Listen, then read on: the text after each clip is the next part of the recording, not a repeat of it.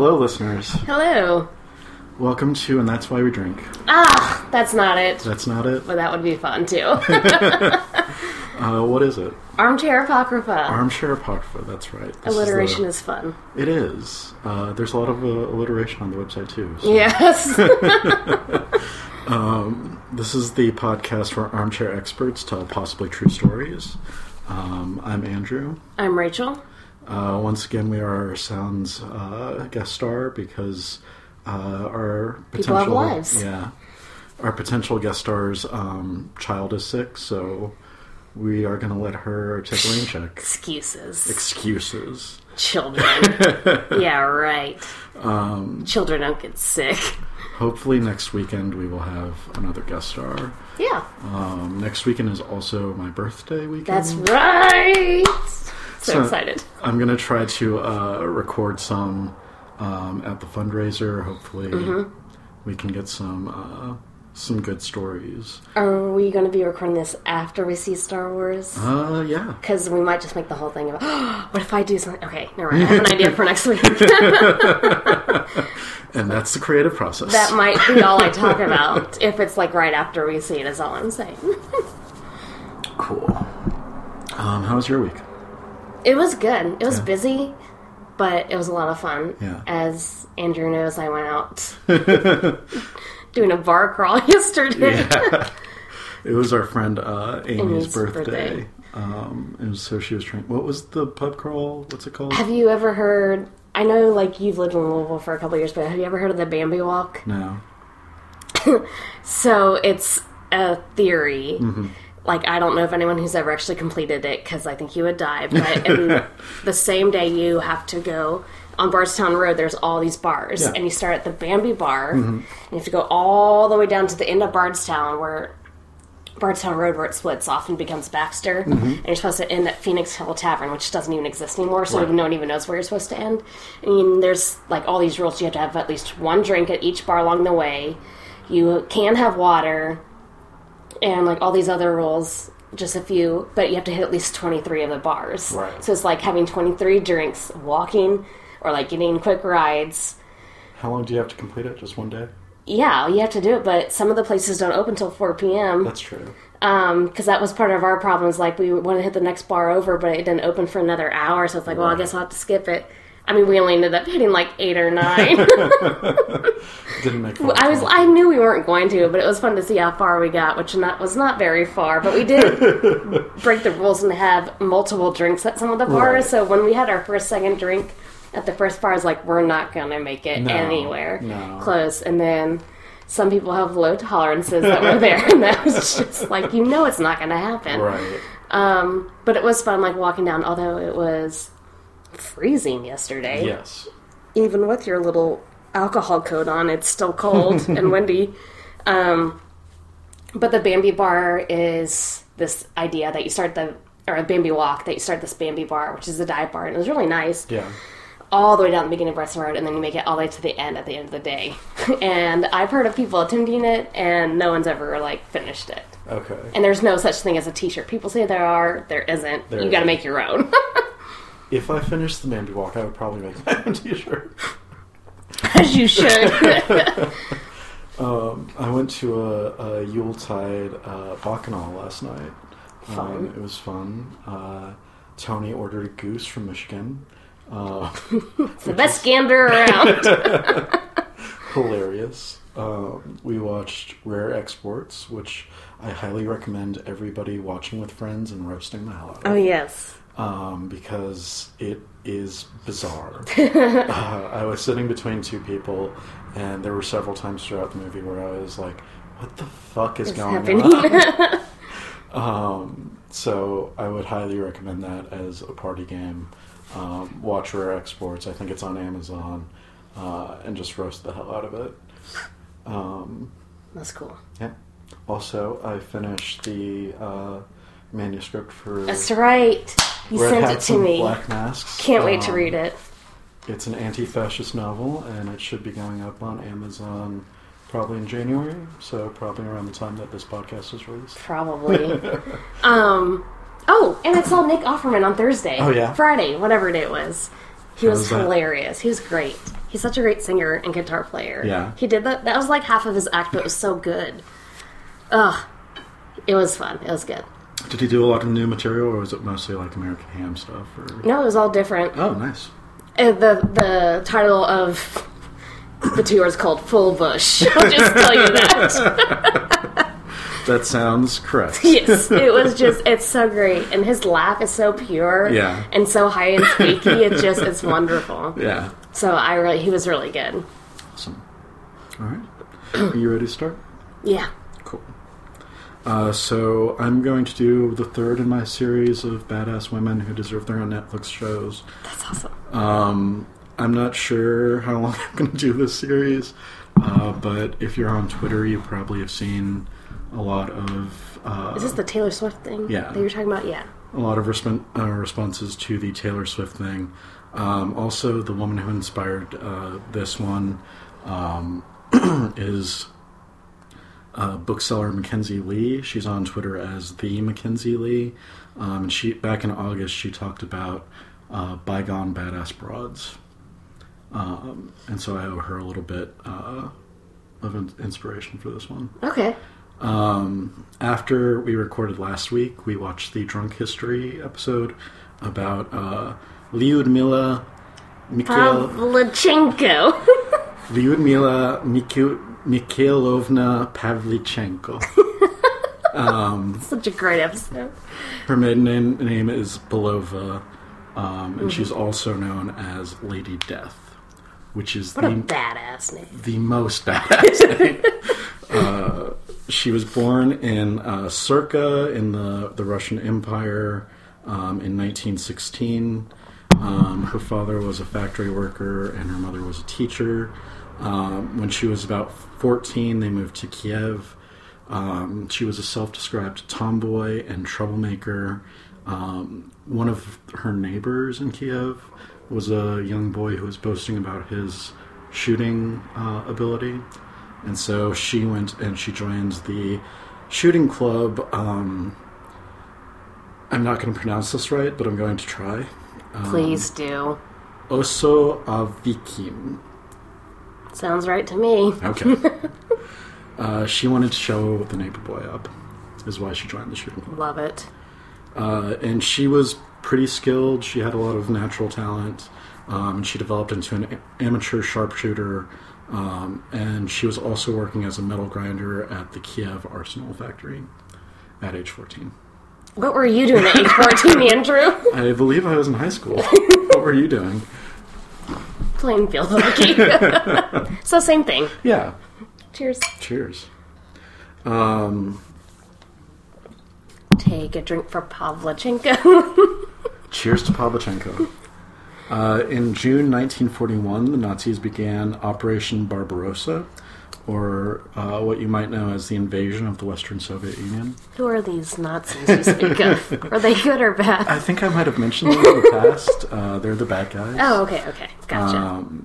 The operation stemmed from Nazi Germany's ideological aim to conquer the Western Soviet Union so that it could be repopulated by Germans.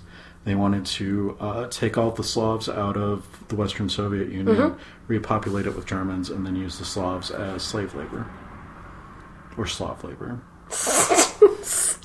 Get out. That was terrible, and I apologize.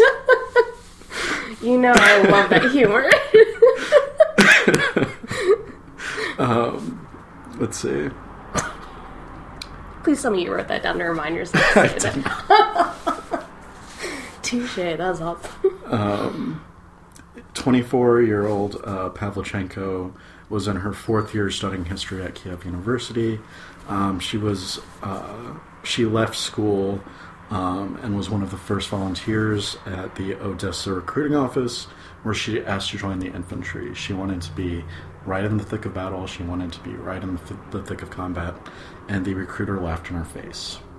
He asked if she wanted to become a nurse instead, and Lyudmila was adamant that she wanted to see combat, and she pressured the army until they allowed her to join the Red Army's 25th Rifle Division.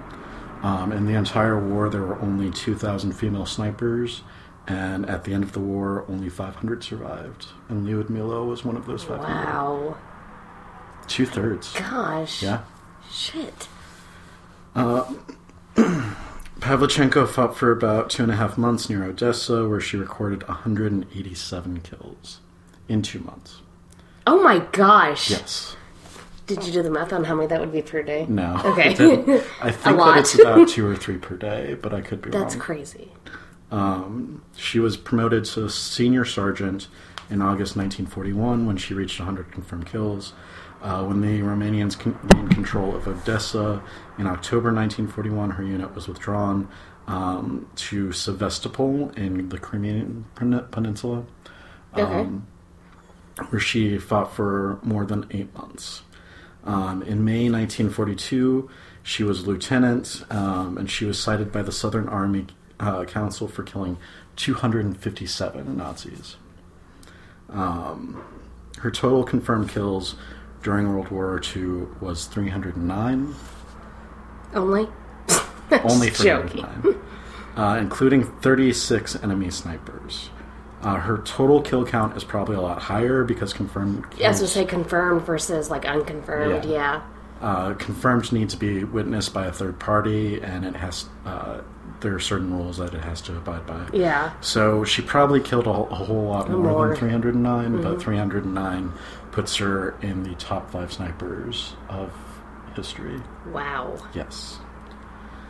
One of her more famous quotes, she said that she didn't have any problem killing Nazis because every Nazi who remains alive will kill. Dead Nazis are harmless. Therefore, if I kill a Nazi, I'm saving a life. Oh, love it. As her kill count rose, she was given more dangerous assignments, including counter-sniping, which is like a duel with another sniper. Oh my gosh! That's absolutely horrifying! Why would you say yes to that? Like, no, actually, I took a vacation for 2 weeks. Apparently, she was into it. I mean... Yeah, you go, girl. Counter-sniping that sounds so intense. It required her to stay completely still for periods of 15 to 20 hours. I can do that. I can't even do that sleeping. Right. I move in my sleep.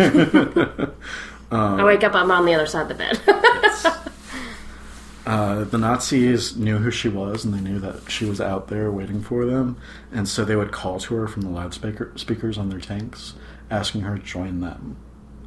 Ew, that probably actually enforced her to stay even more still. She's like, yeah. motherfuckers. She was like, nope.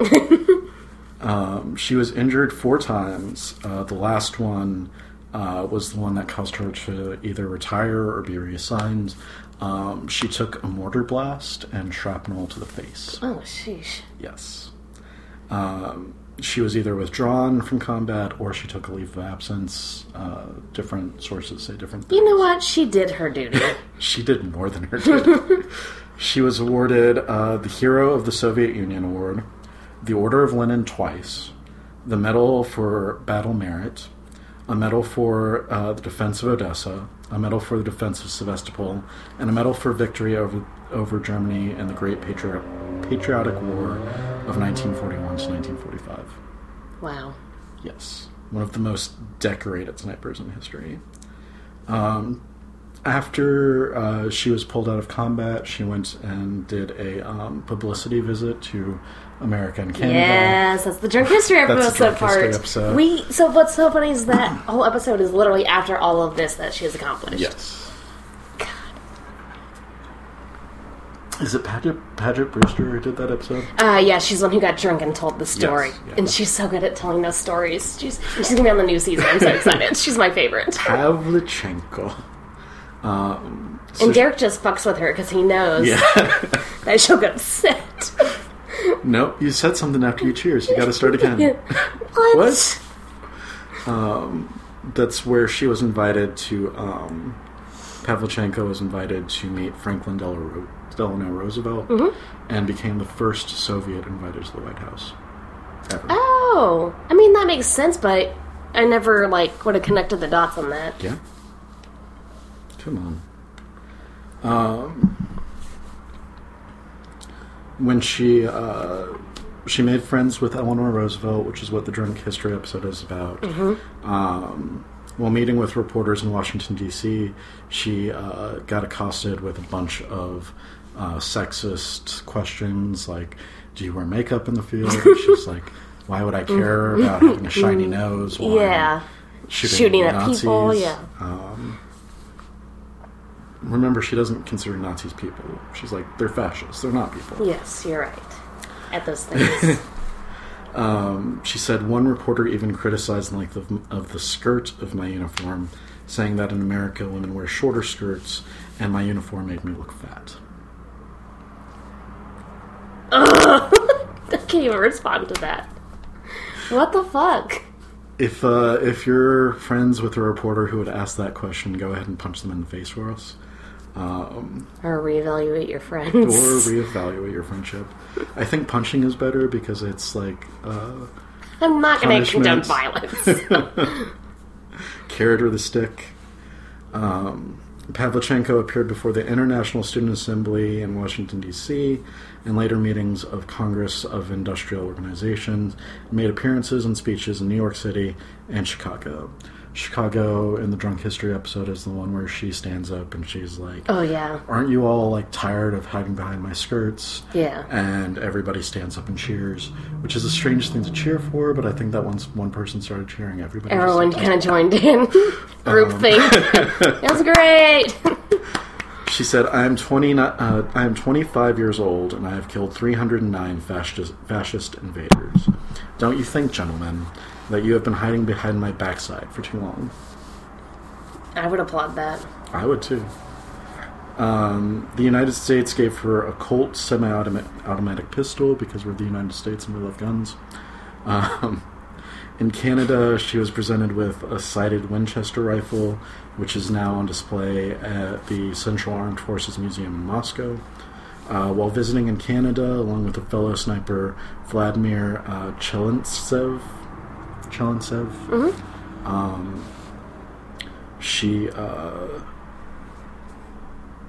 they were greeted by thousands at Toronto's Union Station. On Friday, November 21st, 1942, she visited the UK and accepted a donation of £4,516 from Coventry workers, which was enough to pay for 3 extra units for the Red Army. And I did the math on this. £4,516 in 1942 would be about $262,000 today. Holy shit. Yes. I'll take it. These were workers who just donated to her. This wasn't like the government giving her this.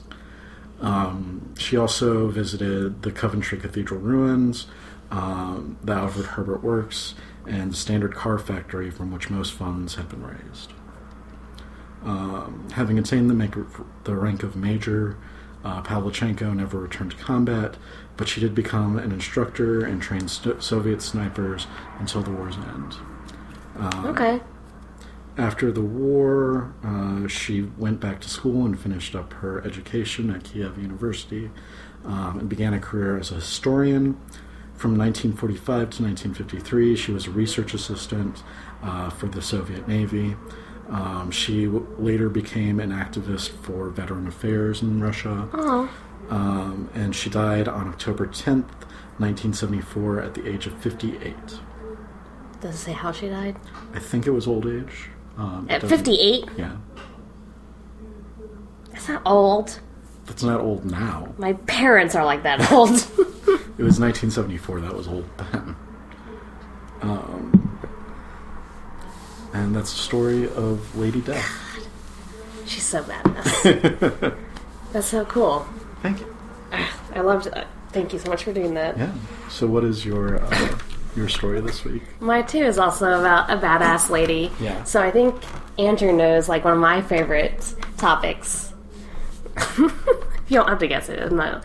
It's first ladies. Yeah. I love like learning about them. It's fascinating. And they contain a lot of badass women, I believe, as well. Not to like sniper level, but in their own right still. I would love to have a first lady named Lady Death who Nazis. Let's be One day, real. Andrew. One day. And it's so funny that you mentioned Drunk History, because Drunk History also talks about this lady. But her story just needs to be reiterated, I believe. So I'm going to be talking about Edith Wilson, a.k.a. the wife of President Wilson, a.k.a. our first female president. And the more I research this, the more I fucking believe it. We've already had a first female president. So, she's often cited as the quote-unquote secret president and quote-unquote first woman to run the government. I mean, president. So let's, go back to, her beginnings, just because kind of get to know her. So, she was born Edith Bowling, and she was born on October 15th, 1873. I like to face you when I talk. Right. 1873 in Wytheville, Virginia. Okay. And apparently, on her father's side, she's a direct descendant of Pocahontas. Is that true, or is that... Okay. No, Pocahontas and John Rolfe's children kind of, came all the way down to, her father's side. Because her family, had lived in America kind of, since the Mayflower almost type of sort of deal. And so several articles, so you know, it might be 58% accurate. Okay. But that's what a lot of them like to... That's, one of the interesting facts that they like to say about her. Well, I read an article last year that was, why do white people claim to be Cherokee? Or, 1/8 something, yeah. And it basically said that, So they feel like they belong here more? Yeah. That they didn't take over the land? There's a paradoxical, thing where, in psychology, these Southerners relate to the Cherokee struggle against the government, and so they claim to be Cherokee, and it makes them more white. And it's... How about the fact that you may be that because someone raped someone? Don't tell them that. I won't. I'll just stare at them. It's I've told my parents I want to do the ancestry thing. Yeah. But I'm 99% sure I don't have any Native Americans in me. I know that my dad's side's very, very, very Scottish. I'm pretty sure I'm 80% Scottish, and my mom's side is also Scottish, and German, and British. Now, there might be some other little things, but that's all I know. But I would be interested to see, what other parts or what surprising things. Yeah. I've told you the one story about one of my mom's relatives, trying to, learn their history. No. And she goes back in time to, figure out where the family comes from. Oh. But then she stops. And then my mom starts laughing, why did she stop laughing? She goes, well, apparently there are these two brothers way back in time who used to be horse thieves. And she's like, oh, that's too evil. I can't go any further back. They were horse thieves. Oh, no. Not horse thieves. It's that made her stop her investigation. I could know more about that. She could, let that go by. But yeah, so apparently they say she was a descendant of Pocahontas. Mm-hmm. She was the 7th of 11 children, because, it's way back in the day. And actually, 9 of the 11 children survived. She was not really formally educated. Yeah. Her other sisters got kind of an education, but for some reason, and they don't really go into it, she didn't. She actually was the one who was taking care of one of her grandmothers who was crippled by a spinal cord injury, so she was confined to a bed. So it was Edith's job to take care of her, bathe her, feed her, turn her over so she doesn't get sores, and watch over her grandmother's 26 pet canaries. Wow. She was a big bird enthusiast, apparently. That's too many canaries. Too many. 24 is fine, but 26 and I are just pushing it. How do you take care of, how loud would it be in that place? That would be super loud. That would just be chirping 24 hours a day. But it was her grandmother who taught Edith to, read, write, and then also crochet and knit. Okay. All this stuff. And they also say it was her grandmother who gave her personality, hold on to your opinions strongly, don't let anyone change your opinions, and also how to make rational judgments, which will come into play later. So when Edith was 15, she did enroll at Martha Washington College, but she lasted there only a semester. She hated it there. Apparently, things were not up to par. It was really cold or something. I'm not really sure. Then when she was 17, she attended Pell's School for Girls in Richmond, Virginia, and apparently she had the best time there. She loved it. Yeah. But, I don't know, I didn't have enough time to look into this, but apparently she was only there a year because, and this is what they say, the headmaster had an accident and he lost his leg, so it's the school shut down because he lost his leg. There's no other science behind why, like, the school shut down and why she was only there a year. Like, that makes no fucking sense. I work in higher education, and I believe that. Okay. I believe one person getting interviewed in the school shutting down. But it is bizarre. Yeah. Yeah. So after that, Edith's father decided it was too costly to send her to school because, women don't need education. Right. So sometime later, a couple years later, Edith goes and visits one of her older sisters living in D.C., and there she met Norman Galt, a prominent jeweler. Okay. And so this is just, we're kind of fast-forwarding through her life. They got married in 1896 and lived together for 12 years in D.C., but then in 1908, Norman unexpectedly died of, like, a heart attack at 43. It does say that they had a son, but he died, like, within a couple of days, and, like, some complications happened, and she could never really have children afterwards. So she never had children. I mean, she had this child, but, and I think she had an autobiography, and if she goes into it, she goes into it a little bit, but I think that's kind of a sore subject, which I can obviously I can't understand, but, like, right. I sympathize with. So that's all they really talk about, because no one cares about Norman Galt. All they care about is Edith's second husband. Right. So 7 years later, in 1915, Edith was introduced through a friend, like, randomly to President Woodrow Wilson. She was introduced by the Helen Bones, which was the president's first cousin. Okay. Helen Bones? Yeah. That's a comic book character name. Maybe it's after this lady. Helen Bones was the president's first cousin, and she was the White House hostess / first lady because Woodrow Wilson's first wife had died, like, a year ago. Right. So he became a widower while he was in office, and then he met Edith, and his first wife died of kidney failure.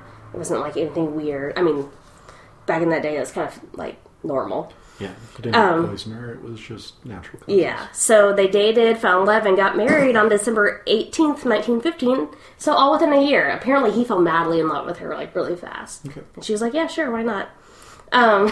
As the reports go, she was also just as in love with him. Right. They say she was truly qualified to be, like, a first lady.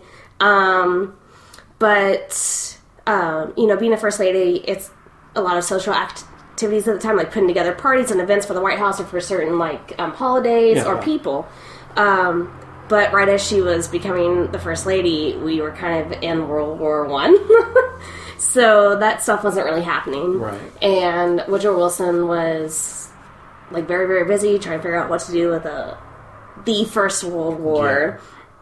So she stayed by his side constantly trying to help relieve some of his stress, like, calm him down.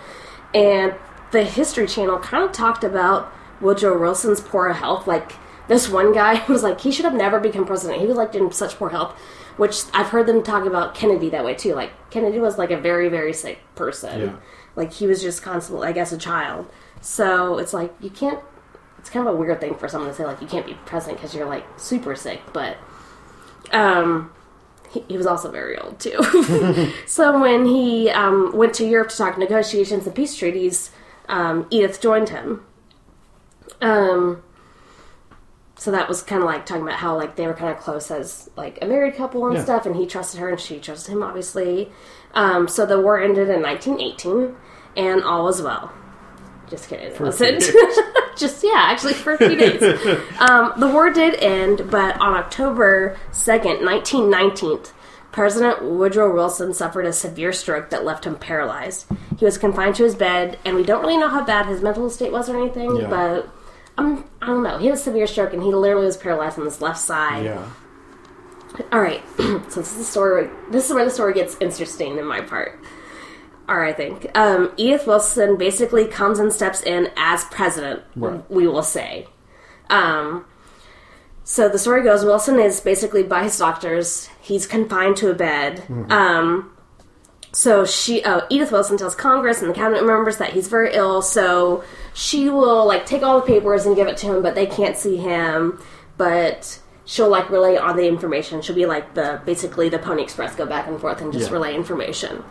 And she will only let him look at what she thinks is important enough for him to look at. So if she thinks that it's like a bill that wouldn't be of importance or significance, she would say, no, he's not going to look at that. And the whole reason they talk about this is like, well, if he was really that bad, why didn't they just give it to the vice president? And a lot of places said she did this because she knew her husband would have a huge fit and just hate it if he resigned. It would really depress him if, like, the vice president became president, and the vice president was this guy named Thomas Marshall, but I couldn't find anything about him other than he was from Indiana. Okay. But I didn't look too hard. I'm not gonna lie. Are you saying that Hoosiers maybe shouldn't be president? Is that why I'm picking up on here? Maybe. So the really interesting thing is like how like the really bad shape he was in was like top secret, like only literally you could probably count on one hand how many people knew how bad it was. Right. Which I think gets really interesting into the whole idea of like how the White House works, especially with the staff, and how they like know how to keep secrets, which I think is amazing. Very few people knew how extreme it was. Most just thought he was in bed recovering, but coherent, and like everything was fine. She ran memos between Congress and Wilson, the cabinet and Wilson, and even his own freaking staff and Wilson. Like his own personal staff couldn't go inside without her. Like they had to come to her. So Edith Wilson says in her autobiography that she didn't make any of the decisions and she just relayed them to her ill husband in bed and wrote what he said. So she said her husband performed all of his presidential duties. This is her quote in the book. I'm just going to tell you this verse. So began my stewardship. I studied every paper sent from the different secretaries or senators and tried to digest and present in tabloid form the things that, despite my vigilance, had to go to the president. I myself never made a single decision regarding the disposition of public affairs. The only decision that was mine was what was important and what was not, and the very important decision of when to present matters to my husband. And I think that whoever helped her with that said that she had to write that in there, because in recent years we have discovered some things. We finally have recovered the president's physician's notes at the time of that happened, and in his notes it states that the stroke left him severely paralyzed on his left side, partially blind in his right eye, along with emotional maelstroms that accompany any serious life-threatening illness. Historians now say it has become clear that Edith Wilson acted as much more than a stewardship. She was essentially the nation's chief executive until her husband's second term ended in March 1921, and I will hardly believe it. You cannot tell me that she did not go in there and be like, well, this is what I think is going to happen. Right.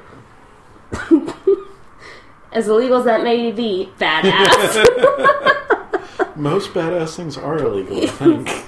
And the thing is, like, they don't really talk about, during this time, what happened and what didn't happen, because this is actually the least interesting, not least interesting, out of all of Wilson's 8 years, this is like the most peaceful time. This is like war has ended. They've gotten through the war. Like not anything could have happened, but like things could have happened, and it just didn't seem as significant. So they don't really go into like what the president quote unquote signed off on or anything like that, because I really don't think it was nothing huge happened, and nothing bad happened. There wasn't like atomic bomb testing or things like that. Nope, none of that stuff. So that's the whole thing is they don't go into if when she did like sign things or say this is what the president wants, it wasn't anything that made a huge impact on the future. I'm gonna kind of say it would be kind of cool to like if you're a grad student looking for a research project, to go through and like trace the decisions that were made during that time period and like what effect they actually had in the future. That would be really that'd be really neat if I had the time. Well, actually, I think in her autobiography, we won't even talk about that because she'd be like, "Well, that had nothing to do with me." Right. Cough, cough. Cough, cough. Yeah. So this is the part that they talk about in the drug history episode that I think is really interesting. So finally, 2 people from Congress go and see him in his room. Right. So, to see how he is. So on December 5th, basically 2 months after his initial stroke, Gilbert Hitchcock and Albert Fall go to see President Wilson. Apparently. Hitchcock and Fall? Fall. F-A-L-L. Okay. Yeah. Hitchcock and Fall. Yeah. These names are killing me. I love it. I know. I saw Hitchcock. I was like, Alfred Hitchcock? But apparently Woodrow Wilson and his wife, they propped him up, and then they try to hide his paralysis by covering up his left side with a blanket. Yeah. So they just like draped a blanket over his left side so they couldn't tell that he was paralyzed or anything like that. And they were like, oh, okay. Right. Seems legit. He's just not feeling well today. We'll come back, blah, blah, blah. Like, no, he's fine. Like, they didn't know that he was paralyzed. Right. So Weekend at Bernie's... it's a real thing, yeah. Yeah. So... He had the stroke in October. They went and visited him in December. And, like, you have to remember, this is, like, the early 1920s, late 1919, or, like, 1919, 1920, 1921. Mm-hmm. So it wasn't really till February that the public started hearing all the rumors about the president having a stroke or being sick, and the public's getting concerned, but they're not really sure what it is that's happened, because, like I said, this is all shrouded in secrecy. Like, not even the press is 100% sure what happened. Yeah. So I know you know what they did to calm the public down, right? What's that? They took that picture. Yeah. They're like, no, we'll show he's fine. Yeah. So basically, and it's a pretty famous picture. Like, I've seen it before. It's probably, anytime you Google Woodrow Wilson, this is the picture that shows up. It's the Woodrow Wilson sitting in the Oval Office. He's literally propped up, pretending to sign an important document, and Edith is standing next to him. She's standing up next to him on his left side, that's paralyzed, basically, like, holding down, touching the paper that he's signing, like, looking over him. And this was the first picture that was taken of him after his stroke.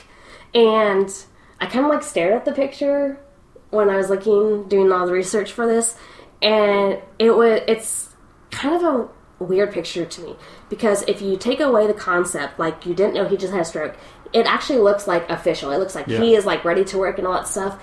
But then when you, like, put back on that filter and you're like, no, that's just after him having a stroke, it literally looks like he could be a statue figure, like a wax figure almost. Yeah. And it's this woman saying, like, yeah, this is a real person. Not that he wasn't a real person, but, like, this is just normal. Yeah. But it calmed the public down. They're like, oh, no, he's fine. We see this in a picture.